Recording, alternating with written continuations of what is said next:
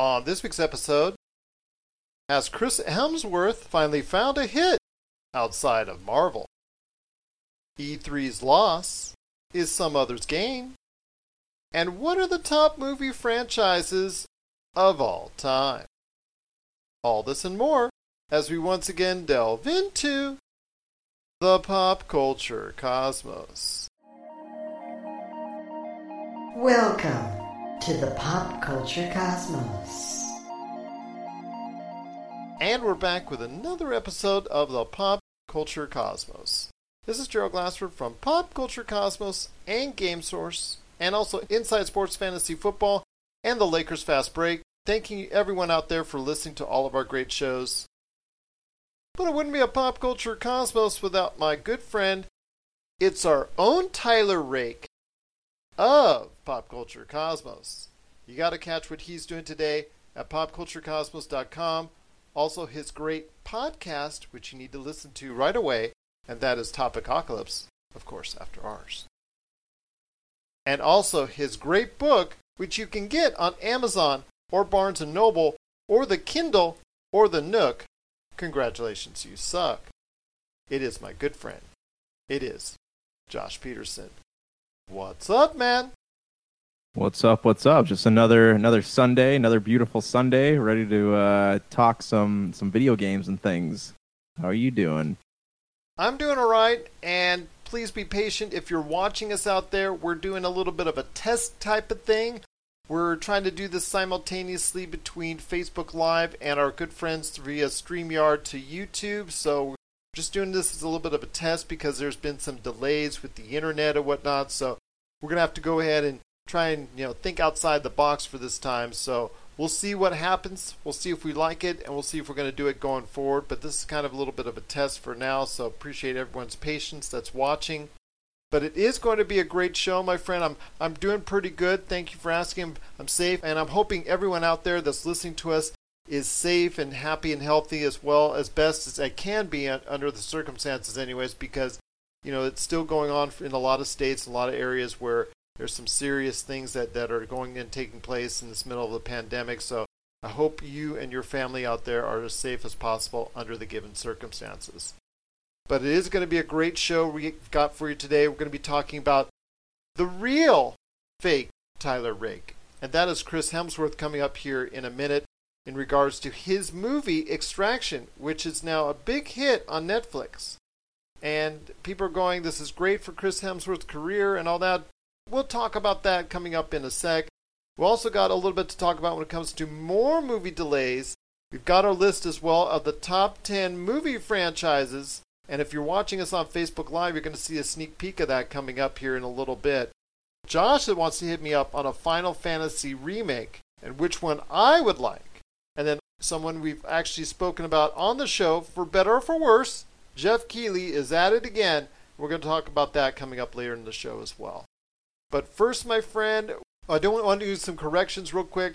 Naughty Dog, on the controversy with The Last of Us 2, official word came out. The speculation in regards to employees or disgruntled employees or things of that nature, that was kind of put to bed and put to rest as Sony and Naughty Dog in a joint statement pretty much solidified, in their opinion, they're saying that was an outside source that grabbed all the footage and all the synopsis and all the spoilers for Last of Us 2. So I want to ask your thoughts on that, because I don't know if that's better or if that's worse in regards to what's going on with The Last of Us 2, that an outside source got a hold of all this information. Well, it makes you wonder, as an outside source, how are they getting the information? Because obviously if something's coming, there's something being leaked from the earth. No, if they're getting information, it's coming from somewhere. They're not just Googling, when is this game coming out or something like that, and getting the information they need. It has to be coming from somewhere. So that being said, there is still a leak in Naughty Dog. It might have been someone else reporting it, but there's still a leak happening, and they're getting sources from somewhere. And I guarantee you, like a company like Naughty Dog, it doesn't have it so anyone can easily, break past their firewalls and pull out whatever they want about whatever they want. And that's just, I don't know. I feel like they're saying it's coming from an outside source. It doesn't really soothe the curiosity at all, because somebody is still leaking that from the inside, and I'm just curious who it is. I have a feeling there's something funky going on, but still, this doesn't dissuade our discussion that we had on the Friday show. And if you want to hear that, that's on the PCC Multiverse on the Pop Culture Cosmos channel right now. And that is the working conditions within the video game industry. Not just Rockstar, not just Naughty Dog, but all over, this idea of crunch. And with Sony and Naughty Dog feeling like they were pinned up against the wall, which I personally did not think that they were. I think they could have still just released the game whenever they wanted to, but they felt like they now had to go ahead and bring it out of hiatus because it was actually on a just a indefinite time period. Now all of a sudden they want to bring it out in June. And it just, to me, it kind of seems like they're forcing themselves up against the wall, and they're just, I just think this situation just speaks soundly about, yes, Rockstar and Naughty Dog, they're two of the best studios out there. There are other great studios that have also been questioned about their work environments, and I think this is just a problem with the industry that we as fans and the industry as a whole doesn't need to let go and push by the side even after The Last of Us 2 is released. It needs to be addressed as far as the working conditions in these development studios as a whole. Well, yeah, I mean, that goes back to the point where if, this person is an outside source leaking information, they're getting it from an inside source. And I guarantee you that unless that person is being paid a hefty sum for that, which is not really the case because a lot of game journals are broke anyways. So it's probably coming from somebody who's angry about something and they want to make it known. So yes, there's probably some disgruntled employee and there's something they are in fact disgruntled over. So what is it? Maybe we should call Jason Schreier and have him hide in the planters and Naughty Dog. Maybe he can uncover a few things. Maybe we should hide in the planters so we can find out a few things. So we can do that. Maybe we should just, I don't know, maybe hiding in the planters would be kind of tough for us. Maybe like behind a tree or something? Yeah, that works. I mean, hey, we'll just blend in, get some camouflage, we'll hang out in there. We look like gamers, so we could probably pass as gamers, just one of the local wildlife. Hey, you guys are game testers, especially you, old man? Yes, of course. And that's our job as investigative journalists. We've got to do something with our journalism degrees, Exactly. Where did all that money go, Exactly. That's what I tell myself every time I look at the student loan that I have outstanding. But anyways, I digress. Yes, right now, as far as what's going on with Naughty Dog and this whole Last of Us 2, I'm sure it's still going to be a great game. I think the odds are, and the faith that we have in Naughty Dog and the type of games that they bring and they release, I think that still speaks volumes. I'm concerned that it's going to be a rushed product for them because there's a reason why they delayed it twice. I think 2 times, in that neighborhood, 2 or 3 times now that they've delayed it. There was a reason why they put it on indefinite hiatus with no release date in mind until this happened. Is that they wanted to go ahead and polish it and have a great finished product. And now I'm not sure they're going to be doing it as a final finished quality product. It's still going to be a great game, but it might be the difference between an 8 or a 9 or a 9 or a 10, something like that. And that would be a shame because this is always going to be something like if the game does not meet expectations for either fans or sales, that they're going to go ahead and blame this incident on it, and they're going to just go ahead and say, you know what, it's almost like a scapegoat. They have now a built-in scapegoat if the game doesn't reach its full potential. Yeah, they do. And I mean, I guess that's kind of convenient for them, but I also feel like they have moved the release date of this game back so much that if they did it had their backs against the wall. Like if the new consoles came out and this game wasn't finished, then they'd really be in trouble. So I feel like forcing them to release this game might be the best thing for it, as opposed to saying, hey, we're going to push this back into 2023. It's still going to be a PS4 game. Sony gave us a deadline. We couldn't meet it. And I don't know. I feel like it's better publicity for them to have this whole thing go down because now people are talking about it. One last thing on it, and that is this. Do you think when it was moved off of a release date and it had no release date, after the second delay on it, or second or third, what have you, do you think that Sony had told Naughty Dog or had in mind that they wanted to make this a PlayStation 5 console launch game? It's possible, but I mean, look at it this way. It was, in fact, designed for the PS4, so I think, having them change, the game would have had to have been rebuilt from the ground up to make it a PS5 game. If it came out as a PS5 game and it was a PS5 launch game, I don't think it would look as good as it would have had it been developed specifically for the PS5. So I kind of feel like it is better to have it out on the PS4 and then do like the whole the free upgrade thing that Microsoft is doing with their games. So again, I'll ask everyone out there, are you happy now that The Last of Us 2 is now, just under 2 months away? Pretty much, 6-7 weeks away at this point in time, which is actually a great thing for gamers. But are you worried at all that the quality of the game might suffer because of the incident that happened last week in regards to some leaked information and also leaked video game footage that was not intended to be released by what Sony and Naughty Dog is claiming to be outside sources? Share us your thoughts, popculturecosmos at yahoo.com. Also as well, Pop Culture Cosmos, Humanica Media, and Game Source on Facebook, Twitter, and Instagram as well. You're listening to the Pop Culture Cosmos. Don't touch that dial. Wait, do people still use dials?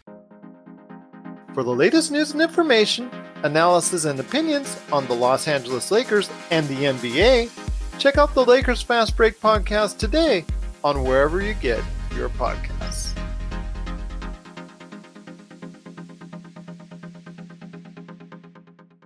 Well, my friend, I wanted to ask you also as well, while we're here talking about some great things going on within the world of pop culture, about Extraction.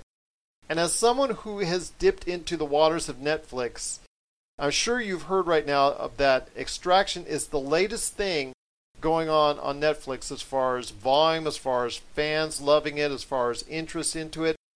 And this plays into the fact that it stars Chris Hemsworth as, of course, the given action name, which I was joking in the beginning with you, Josh, Tyler Rake. What a name. Tyler Rake. And I wanted to ask you this. When it comes to Extraction, this is probably, maybe you could say Snow White and the Huntsman, but probably the biggest non-Marvel hit for Chris Hemsworth ever. Because he has an absolute string and long line of losers.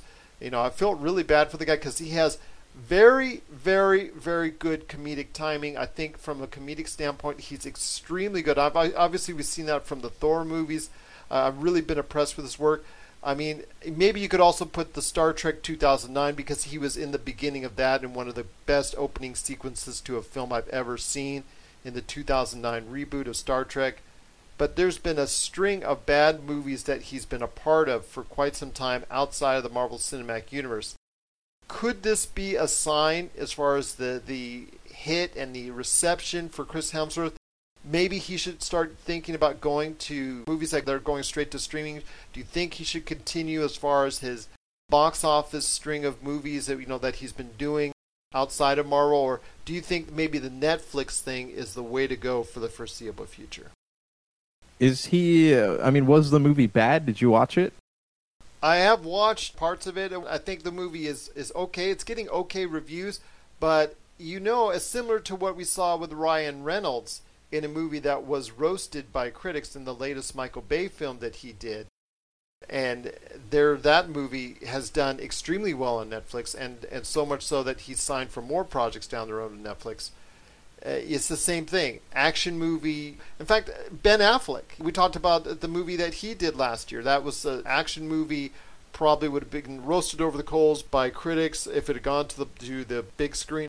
Same thing goes along. It's these movies that wouldn't be critically received well, that might not find an audience. It's finding an audience on the smaller screen in the form of Netflix. In fact, basically, to me, it's these 80s and 90s style action flicks, or maybe even early 2000s like Taken style action flicks that are now finding a new audience on Netflix that maybe wouldn't on the big screen at this point in time. Well, I mean, I feel like those, expendable type films, like they are better experience on something like Netflix, right? Because you're not losing any money by going to see it. You're not, you're not paying the $5 to $7 or $8 VOD costs of watching the film. You're not paying $17 to watch it in movie theaters. You're just paying your monthly subscriptions. It's there. You might as well watch it. And for that reason, I think those over the top action films are better suited for Netflix as opposed to a theater run. And if that's the case, if they're getting viewed by so many people, it might be. I'm not saying that actors should just do Netflix films, but if they want to go out and try new things that aren't going to pigeonhole them into one role or another, kind of like Thor, then Netflix might be the right place to do something like that. If you just want to kick back and have some fun, like it seems like what Chris Hemsworth and Ryan Reynolds are doing, that is the right place to do it. Because I guarantee you, should Chris Hemsworth decide to go out and do something that's big budget outside of Netflix, people will still go watch it. Same thing with Ryan Reynolds. Like Ryan Reynolds can make a movie about nothing and people will still go watch it. Doesn't matter where it is. Netflix is a good place for things like that. I disagree with you on that. What? With Chris Hemsworth and Ryan Reynolds, they both made movies in recent past. With the latest Men in Black for Chris Hemsworth. Chris Hemsworth has also made a ton of movies. In fact, I've got his profile up right now. When you consider 12 Strong, Ghostbusters, Black Hat, I mean, there's a string of losers for Chris Hemsworth. And for Ryan Reynolds, Life, and there's a couple others. Although Hitman's Bodyguard was a good enough hit so that they're making a sequel for that. I understand that, but Ryan Reynolds' career outside of Deadpool as of late has been kind of hit and miss. I think Free Guy, that you and I both want to see, is something that I think will be the litmus test to where Ryan Reynolds' popularity is at when it comes out later this year. At least it's scheduled to come out later this year. I think Free Guy is something that is going to play very well or be a quick miss for him. So I'm hoping that will work because it looks really terrific as far as a film from our vantage point. But they both had their hits and misses when it comes to the big screen outside of their Marvel counterparts. But imagine, if you will, if those movies that were misses on the big screen, if they were on Netflix, do you think the number of viewers would have increased drastically for those films? Absolutely. I could right now. Life, with the great cast that it had on, I thought it was a really solid cast that was part of that film, and that movie tanked because the movie just didn't play very well, didn't review very well. I thought that movie on a Netflix format would have been similar to what you saw with the Cloverfield Paradox, which was an awful movie that would have tanked at the theaters, but again, was made out to be a big hit because got the commercial on Super Bowl Sunday, and right there and then people wanted to go ahead and see it on Netflix, so it became a huge, massive hit.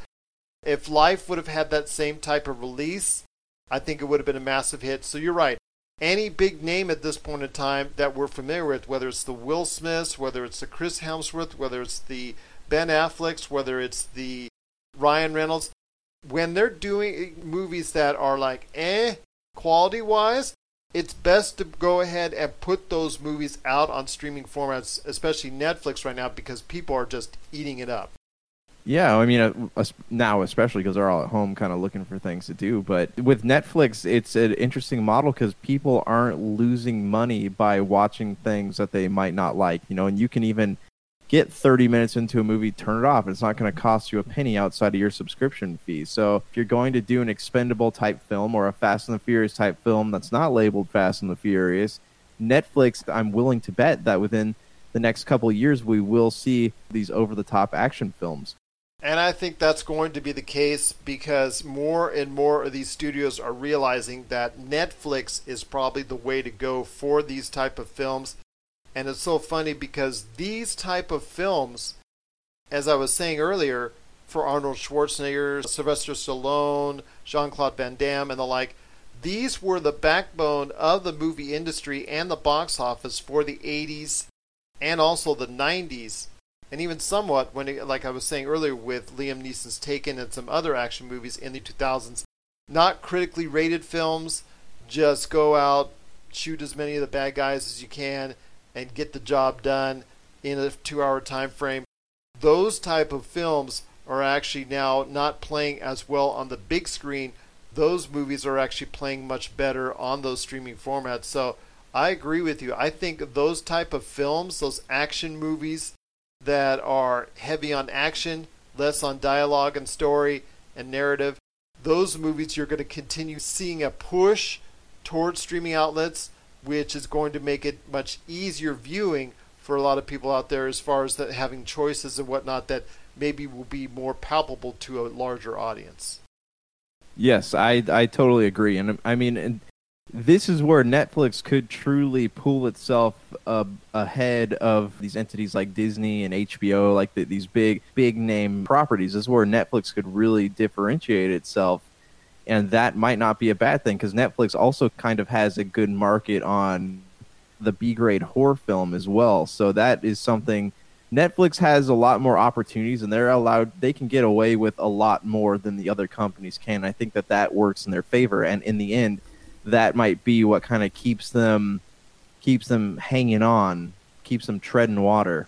Because HBO Max will be able to do something like that. Peacock, to an extent, maybe can do stuff like that, but Disney Plus is limited on the content that it's going to be producing for that network, which is, like you said, going to be the issue, because if somebody wants to go ahead and see a movie like a Die Hard style movie, which we are seeing on the small screen like we are right now on Netflix. So if you want to see a Die Hard style movie or an action type movie for Disney, they could make them all day long, but they would have to put it on Hulu, and they just have not promoted Hulu to any extent as a network that could fill that bill.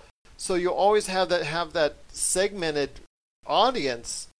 And with Netflix, like you said, Netflix is an all-in-one thing where you could go ahead and find kid stuff, where you can go ahead and find anime, you can go ahead and find science fiction, you can go ahead and find action, you can go ahead and find television shows from the past, you can go ahead and find television shows specifically made for Netflix. I don't mean to be advertising for Netflix in a way, but I'm just telling you that's what you can go and you can find. It's just a matter of taste.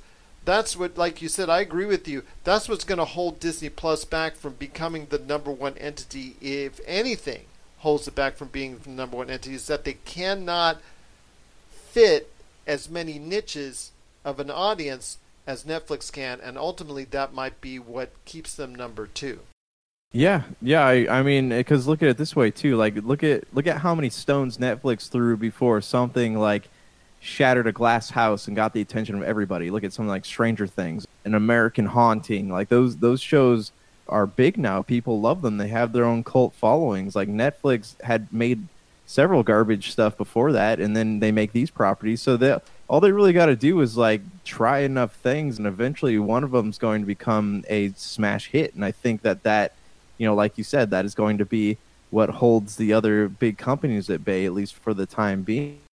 Could you relate it in video game terms to something like being the Nintendo Wii of streaming markets right now when it comes to Netflix, where Netflix is only concerned about just having a lot of stuff, just having a lot of content. Doesn't have to be great, doesn't have to be good. They've got enough great stuff there. They've got enough bad stuff there. They're trusting that the viewers are going to find something there that's for them, whether or not it's been critically hailed or critically panned.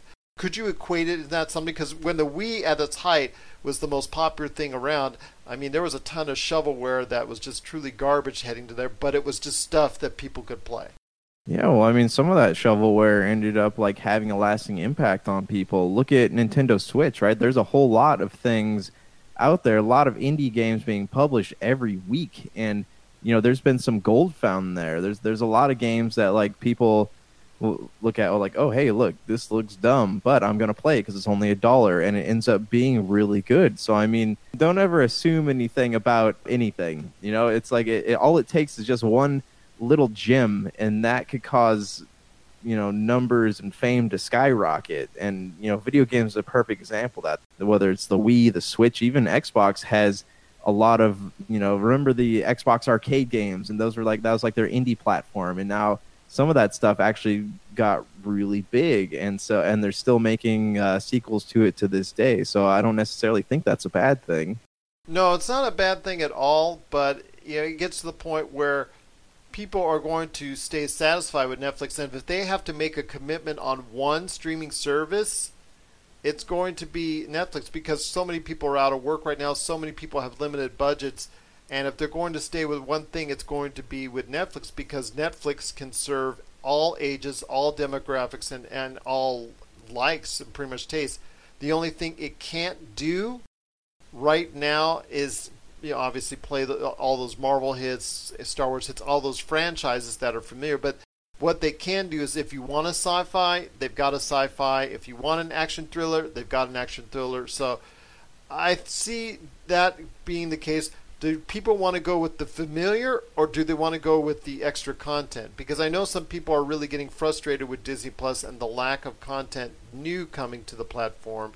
And like I said, that will be that's what's going to hold Disney Plus back, is that they're not going to be able to have as much content as people like, or have the type of content that people like, as far as being able to view a full wide body of things that they want to go ahead and view, as compared to what we see on Netflix, because Netflix is willing to go to places that unfortunately Disney Plus can't.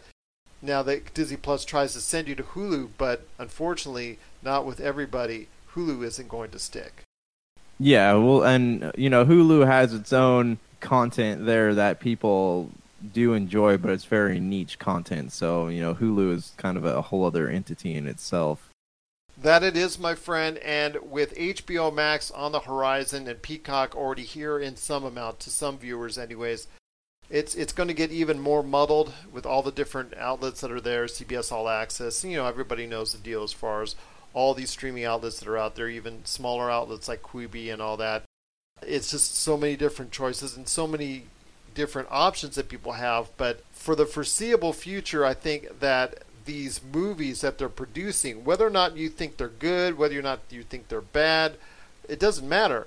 I mean, if they're throwing stars out there like Chris Hemsworth in Extraction, and if he's finding success that he hasn't been able to find of late outside the Marvel Cinematic Universe in there, and same thing with Ryan Reynolds, who's finding a lot of success there as well, and also, of course, Will Smith and others, if they're finding success with essentially average to bad films that are now on Netflix, we're going to see that continue in the future, because Netflix right now is willing to pay, and willing to pay big for these films, because they know the returns for the most part are very, very good. And we're going to see that continuing for some time to come, which means Netflix now is still going to be the big player for some time to come. And that, for anybody who's on the side of Disney Plus, or anybody who wants to pay the hefty charges for HBO Max, that's going to be a decision to make down the road.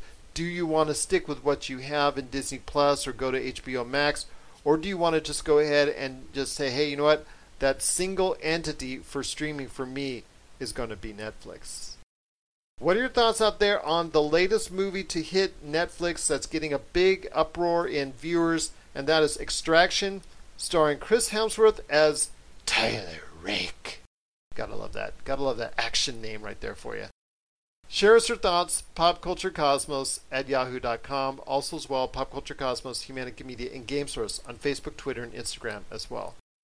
Well, coming up next on the back end of the show, we're going to be talking about our top 10 movie franchises.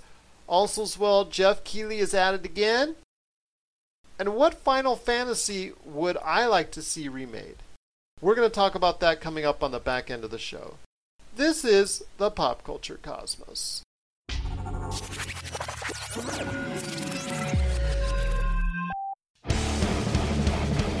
Get ready for Kitty Origins Evolutions, the latest documentary from Rob McCallum.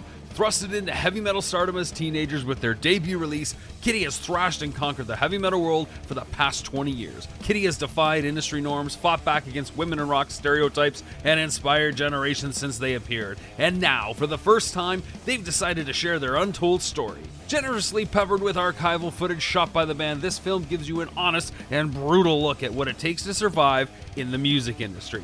Order the DVD, Blu-ray, and live CD triple pack that features recordings from throughout their 20-year illustrious history from RobMcCallumFilms.com. RobMcCallumFilms.com, your place for awesome stories about awesome people and films worth watching.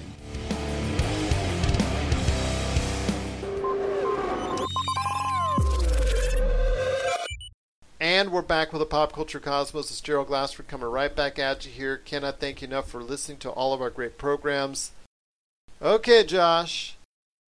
I want to go ahead knee deep into it right now. People always ask us what are those great movie franchises that I think are out there. And this is our opinion only. This isn't by dollar amount or whatnot. This to me is by quality of films and the overall satisfaction. And I know it's a consumer that you've had as well. These franchises and the mark they've left on us. For the most part. Some of it for me is based off of rating and how well thought of as well. So I want to hear your thoughts. First off, your list of the top 10 movie franchises of all time. Okay, so I'm going to start at number 10. For me, these don't really have anything to do with popularity, though some of them are really popular. These are just things that I enjoy watching, things I've always enjoyed watching. If I feel like watching a franchise, these are my franchised versions of Ridley Scott films, I guess.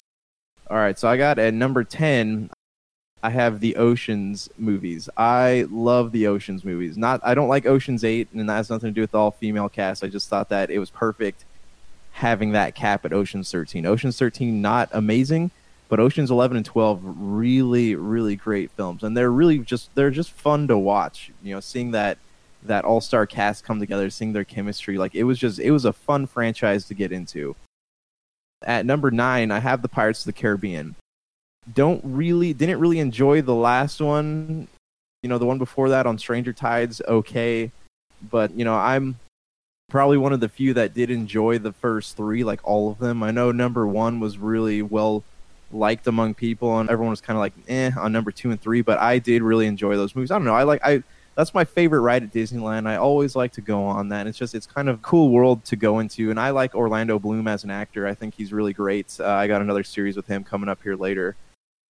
Number 8, I got The Mummy, and you cannot tell me that you don't like the Mummy franchise. Like, it's fun. It's popcorn movies. Like, you can sit there and watch them. You don't have to think about anything. You just sit there and laugh, have a good time. It takes you on an adventure, and it's over within an hour and 30 minutes. And you just kind of go, okay, well, that was cool. So I'm gonna, I'll probably end up watching that one again.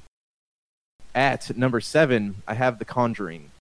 Really like that franchise. Think all the films are really well done. That's one I do have good memories with. I watch them. I've seen all the films. I've watched them with my dad. I do enjoy horror films, and I think The Conjuring does it right. You know, they don't beat it to death, kind of like Texas Chainsaw Massacre, Friday the 13th, no pun intended. And no, they don't do like what Paranormal Activity did, where they built up this big story and then it just kind of fizzles out. He connects all these worlds, and he does it in a really sensical way. So I do enjoy that. Number 6, James Bond. I love the James Bond series, and I know we've talked about who's the best James Bond. There's Sean Connery or Daniel Craig, Pierce Brosnan, whoever you think is a good James Bond.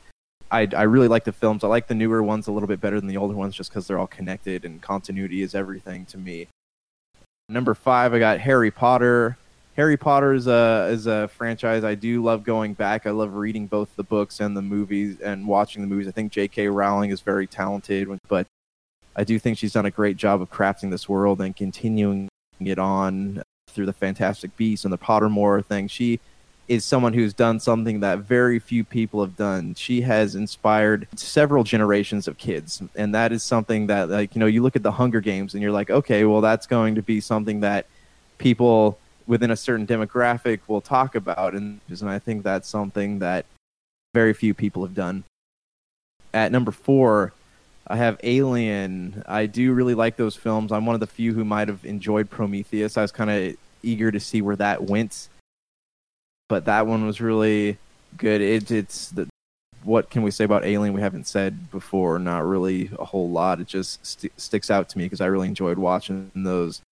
Marvel at number 3. You'd think Marvel would be my number 1, but it's not. Marvel's my number 3. I do really enjoy the movies. Some of them I like more than others, but there's a Marvel film out there for everybody, and that's something that not a lot of franchises can say. And Marvel has done something that nobody has done before. They've successfully connected so many different characters across so many different movies. This is something DC has not done successfully yet, and Marvel is kind of a pioneer in that category. Number 2, Lord of the Rings. Love me Lord of the Rings movies, and I am including The Hobbit in this. Say what you want. I know the purists don't like the Hobbit trilogy, but Any excuse to go back to Middle Earth is one that I will gladly take, and I can't wait for the Amazon show to come out. Number 1, I got Jurassic Park. Who does not have a special memory of that John Williams soundtrack playing? You know, the first time you see those Brontosauruses out on the plane, Dr. Grant and Dr. Sadler get out and they look up and they're just totally shocked by what they're seeing, and like sticks out to me so well. And like I didn't really like the last Jurassic Park movie that much, but Jurassic Park is a place I do enjoy going back to time and time again, and that's something that, you know, even going to Universal Studios as a kid, I always loved doing that. I have very special memories of this film. So that's my 10. Gerald Glassford, I ask you, what are yours? Well, you've got some outstanding franchises that I was really thinking about putting on this that are favorites of mine, and the only reason, well, Jurassic Park, I'm not a big fan of, so I was easily for me dismissing off it, but obviously it's a big favorite, earning big cash, billions of dollars, but it's not a big deal with me. I know you and Rob McCallum think otherwise, because he's a big fan of it as well. The DC movie universe is now finally really starting to get on track. For me, is something that for a while now, outside the Batman films, and the Batman trilogy is, I don't know how you would treat the Batman trilogy when you talk about the Jonathan Nolan's Batman trilogy. Would you treat that? Because we're treating these movie franchises as anything 3 and above, so I don't know if you would separate that or not, so it's kind of confusing there. With the Batman trilogy from Jonathan Nolan, much better than what's been served in recent past from the DCEU, although as of now, with Wonder Woman and Aquaman, it's now getting into the right direction for DC, so I'm glad to see that.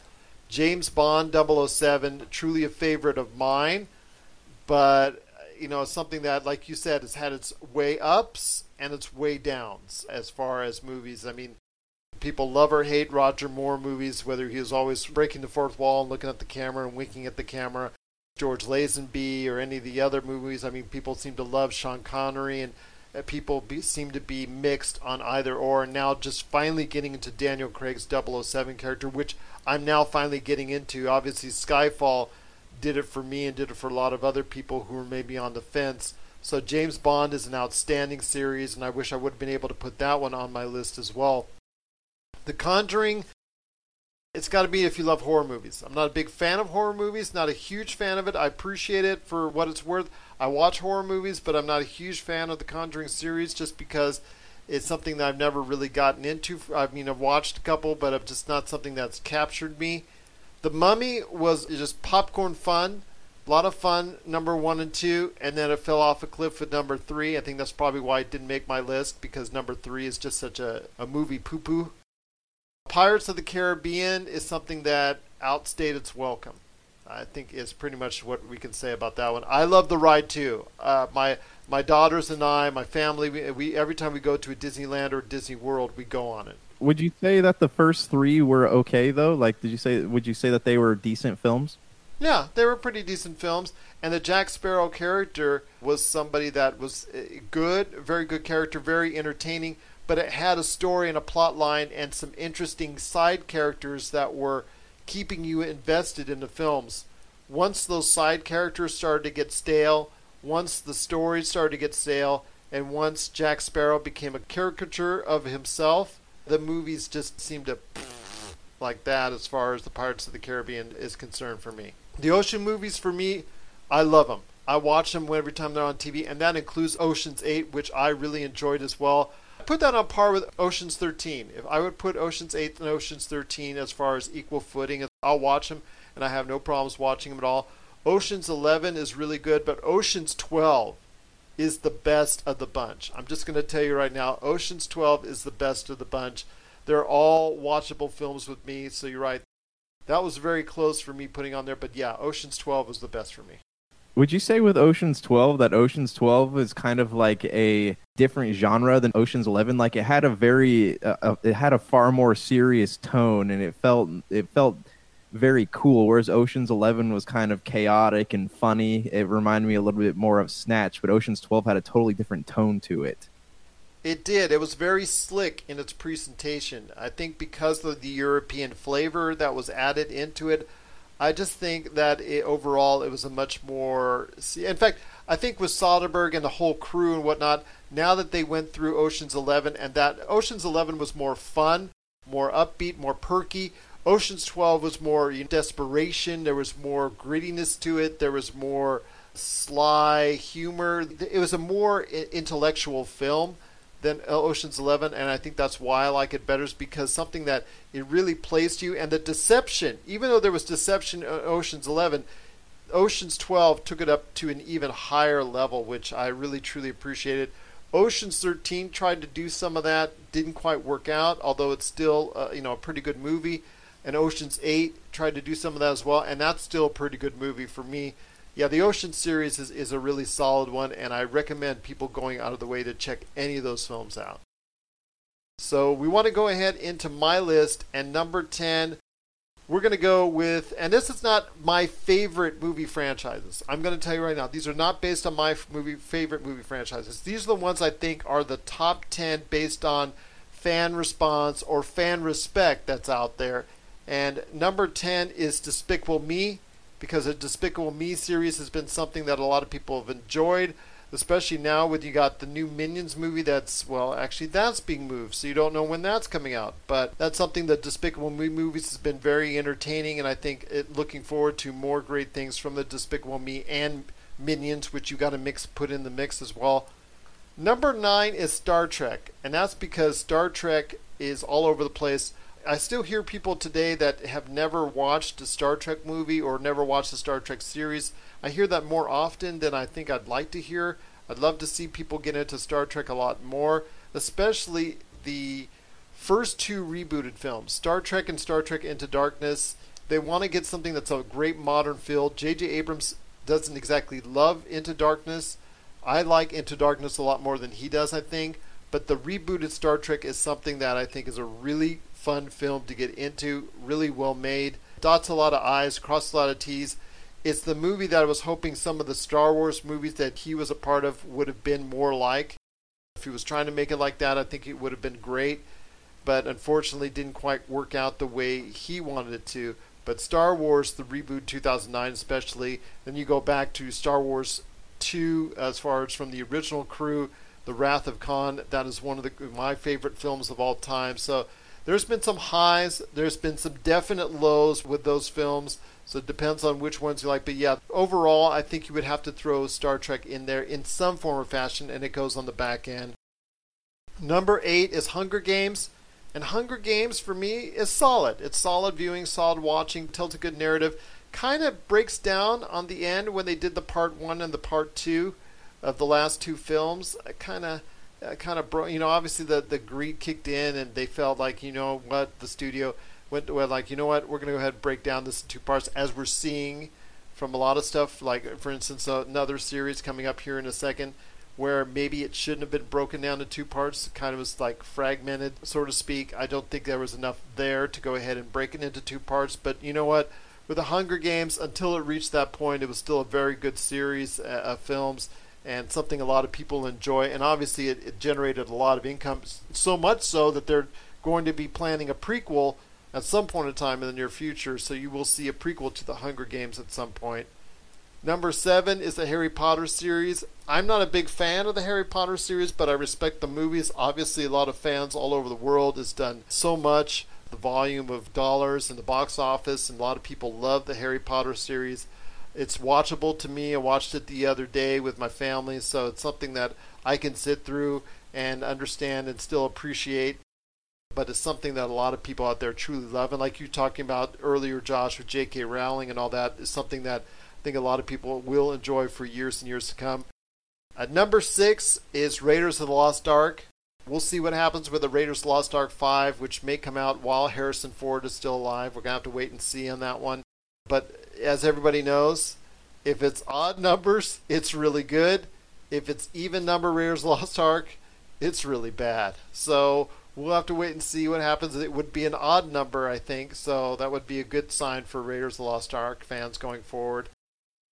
Number 5 is the Godfather films, and I know Godfather films will probably be a lot higher Even though Godfather 3 doesn't get the acclaim that Godfather Parts 1 and 2 get. It's not a huge favorite of mine as far as the Godfather series. I'm not a huge fan of it as much as other people are, but I give it enough respect that it should be on anyone's top 10 franchise list.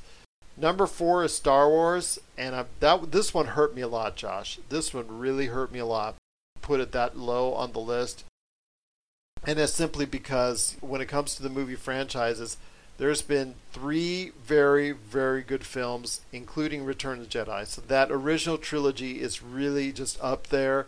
And then from there, for me, the prequels, for the most part, are not that great, and not that great at all, and to a lot of other people as well. And this recent body of work in these films, as far as, ever since The Force Awakens, has produced, for me, only movies that have been okay at best. And that to me is truly the worst part about it for me as a Star Wars fan, as someone who still loves the Star Wars franchise and remembers it so fondly. Even to this day, I love so many aspects of the Star Wars franchise outside the movies. And it's unfortunate that the Star Wars movies, even the ones that came out today, are just not meeting the standard that was set so long ago. This is an appropriate conversation because Monday is Star Wars Day, and also Disney's putting up a bunch of Star Wars films that weren't previously released on Disney Plus, if the rumors are to be believed. But yeah, I think that Star Wars, we've talked about this before. Star Wars has become more, ever since Disney acquired them, it's become more of a machine than a story. There was this big dramatic space opera that sparked the imaginations of millions of people around the world, and then Disney saw it as a cash machine, and even the actors were upset about that. But Disney saw it and just kept going, want more, and then people are burnt out. So I think the old Star Wars films and kind of are a better representation of what that world is. The side story Solo is but Rogue One is really good. But I feel like this new trilogy kind of fell really far from what Star Wars used to be. Couldn't agree with you more, friend. I'm hoping for a rebirth of great Star Wars films coming up in the near future. You're right, May the 4th, and so May the 4th be with you when this airs. And hopefully you'll find some great Star Wars films to watch during May the 4th, whether it's Star Wars Empire Strikes Back, Star Wars Return of the Jedi, or so much more. And I know Star Wars Rise of Skywalker is going to be headed to Disney Plus as you hear this on Monday. So, if you like that movie, which we, Josh and I kind of really could have taken it or left it, but be that as it may, it's still something that if what's out there, it's going to be new content fresh on Disney Plus. So enjoy all the Star Wars content, and hopefully you will have a great May the 4th as well. Number 3 is going to be a surprise to a lot of people out there, and if you're watching Facebook Live, you're already watching it right now.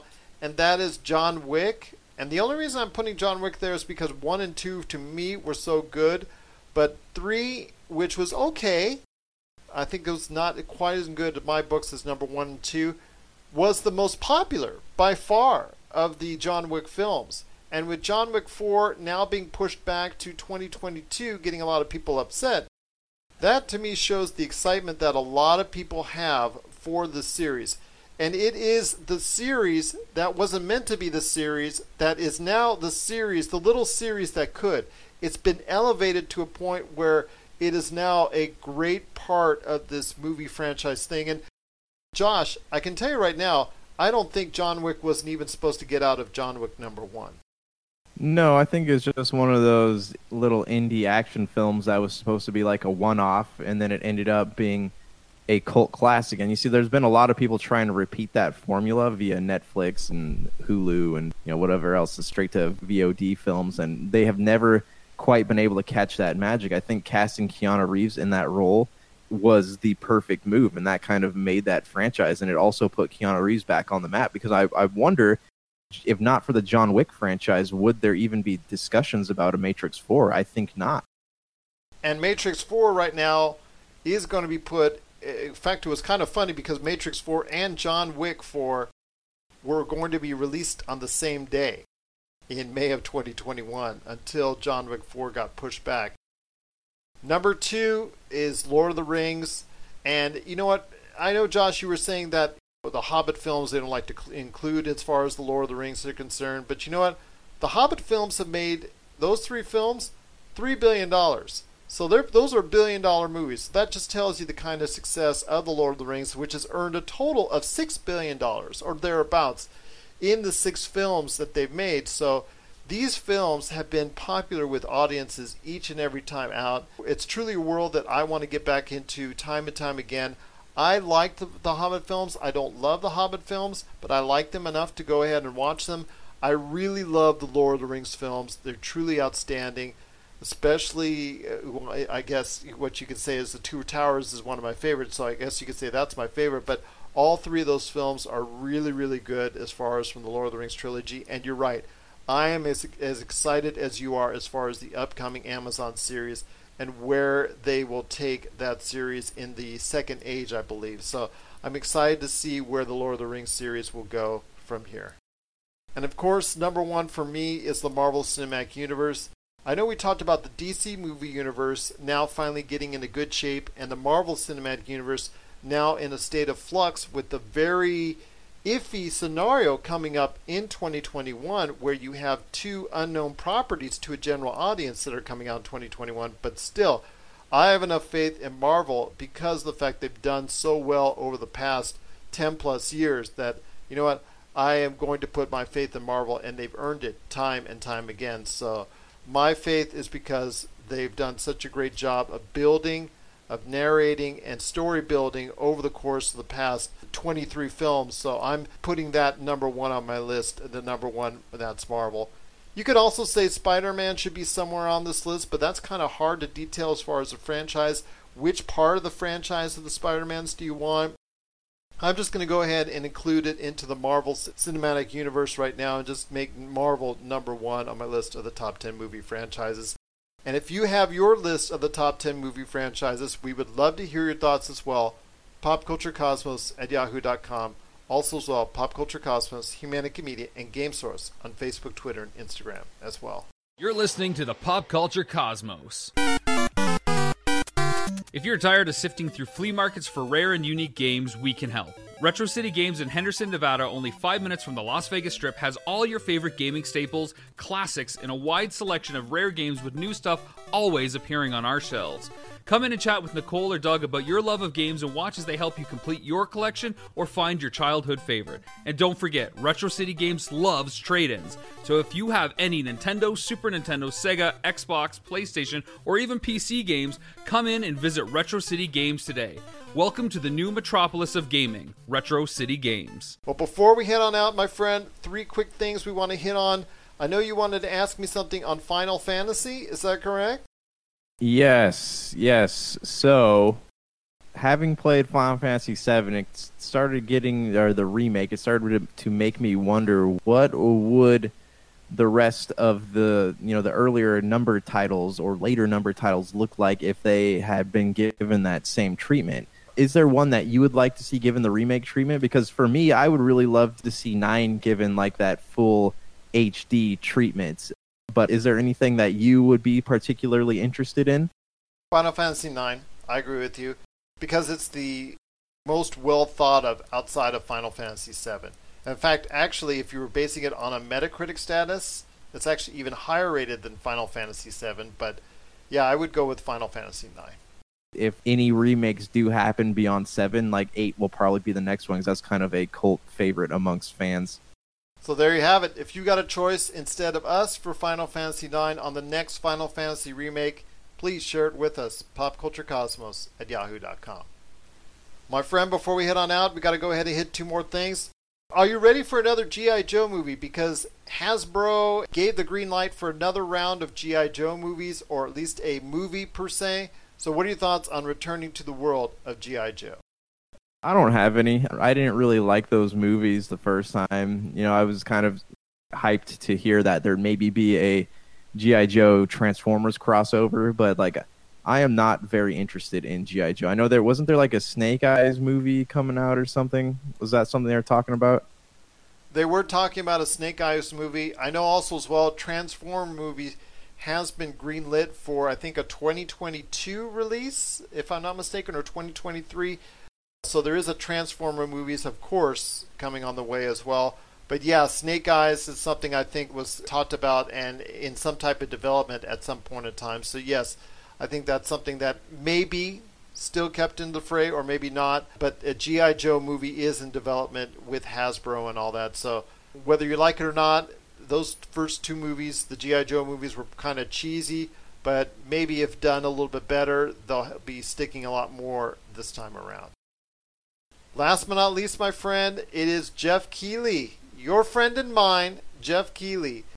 E3 is not arriving this year. E3 is taking the year off due to the effects of coronavirus, but that hasn't stopped entities like IGN from doing their own thing. And then Jeff Keighley is now doing a extended look with developers and gamers and things of that nature, doing his own thing after he said he wasn't going to even be at E3 and he canceled out of his Coliseum thing. So I want to hear your thoughts on Jeff Keighley being coerced back into a summer spotlight with gaming. I feel like Jeff Keighley is kind of like the used car salesman of gaming. Like, he will do anything to make a quick buck. He wants to be relevant, and I think that's what he saw an opportunity to cash in on the quarantine thing and, all the quote-unquote digital conferences. And, I'm not opposed to it, and I'm not a huge fan of Jeff Keighley, as you probably noticed from my earlier comments, but I'm not opposed to it. I feel like he's not the only one, though, right? We got the thing from IGN. E3's doing a digital conference. Microsoft's doing their own digital conference. But are these things going to be connected at all? I don't feel like they are. I feel like Jeff Keighley's thing is going to be kind of like an indie showcase, kind of like what the guys over at Kind of Funny do. What is IGN's thing going to be? Is it going to be the same thing that Jeff Keighley? This is kind of a big chance for small developers to get a conference out there, get their footage of their games out there, which is great. I'm happy for them, but it's going to be a lot different this year. Instead of being able to know that they're all going to be in one place, it's going to be scattered. It's going to be chaos. I don't really know what to expect. I don't know why Jeff Keighley is doing something like this, but I'm not opposed to it. I just hope that it's something that's worth everybody's time. I haven't been too kind to Jeff Keighley always over the years, and I will say this, that you got to give him credit for at least trying and thinking outside the box and doing this, but then again, that box has already been filled up by a lot of other people. Like you said, there's IGN, there's E3 doing their own thing, there's Microsoft doing their own thing, there's probably Nintendo doing their own thing, there's probably PlayStation doing their own thing. Too many of these entities are doing their own thing. Like you said, we could put it in a 1 week time frame over the course of 5 days, presented by E3, and you can have each day on its spotlight. Let's say Jeff Keighley has a spotlight on Monday. Let's say IGN on Tuesday. Let's say Microsoft on Wednesday. Let's say Nintendo on Thursday. Let's say Sony on Friday.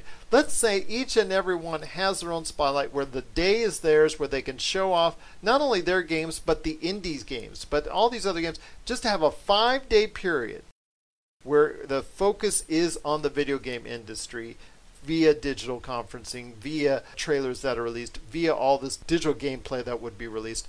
Just have it one time.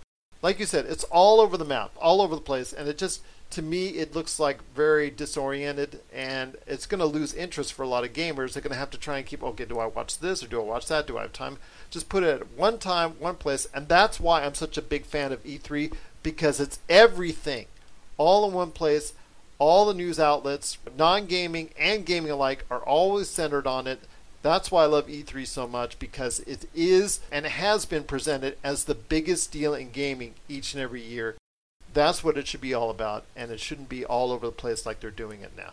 It's going to be very confusing. You have all these different entities trying to fight for that spotlight that E3 had. I'm pretty confident that this quarantine thing is going to come E3. We won't see another one next year just because now that canceled, they're going to try to do a video thing. There's so many bigger entities out there that have a bigger following that they're going to kind of get crushed beneath the heels of these entities. I agree with my friend. It's not going to get any better looking until we get to some type of deal where we can get a kind of normalcy back again. But then again, that's another day for another conversation on the coronavirus. But still, at this point, this summer is going to be very convoluted with a whole bunch of entities having a whole bunch of different interests. Whether or not that's going to be great for gamers, that remains to be seen. Josh, has been a great episode. Cannot thank you enough for being a part of it. Any last thoughts on the way out? No, I think we've pretty much covered everything. I am interested to see how things play out with these big video conferences, and those are supposed to be coming up here soon. So we'll, as soon as we have more details on that, we'll be talking about it further, I'm sure. Absolutely. And like we said before, stay safe, stay healthy, and may the 4th be with you. So for Josh Peterson, this is Gerald Glassford. It's another beautiful day in paradise right here in the Pop Culture Cosmos. We thank you for listening. And here's hoping you have yourself a great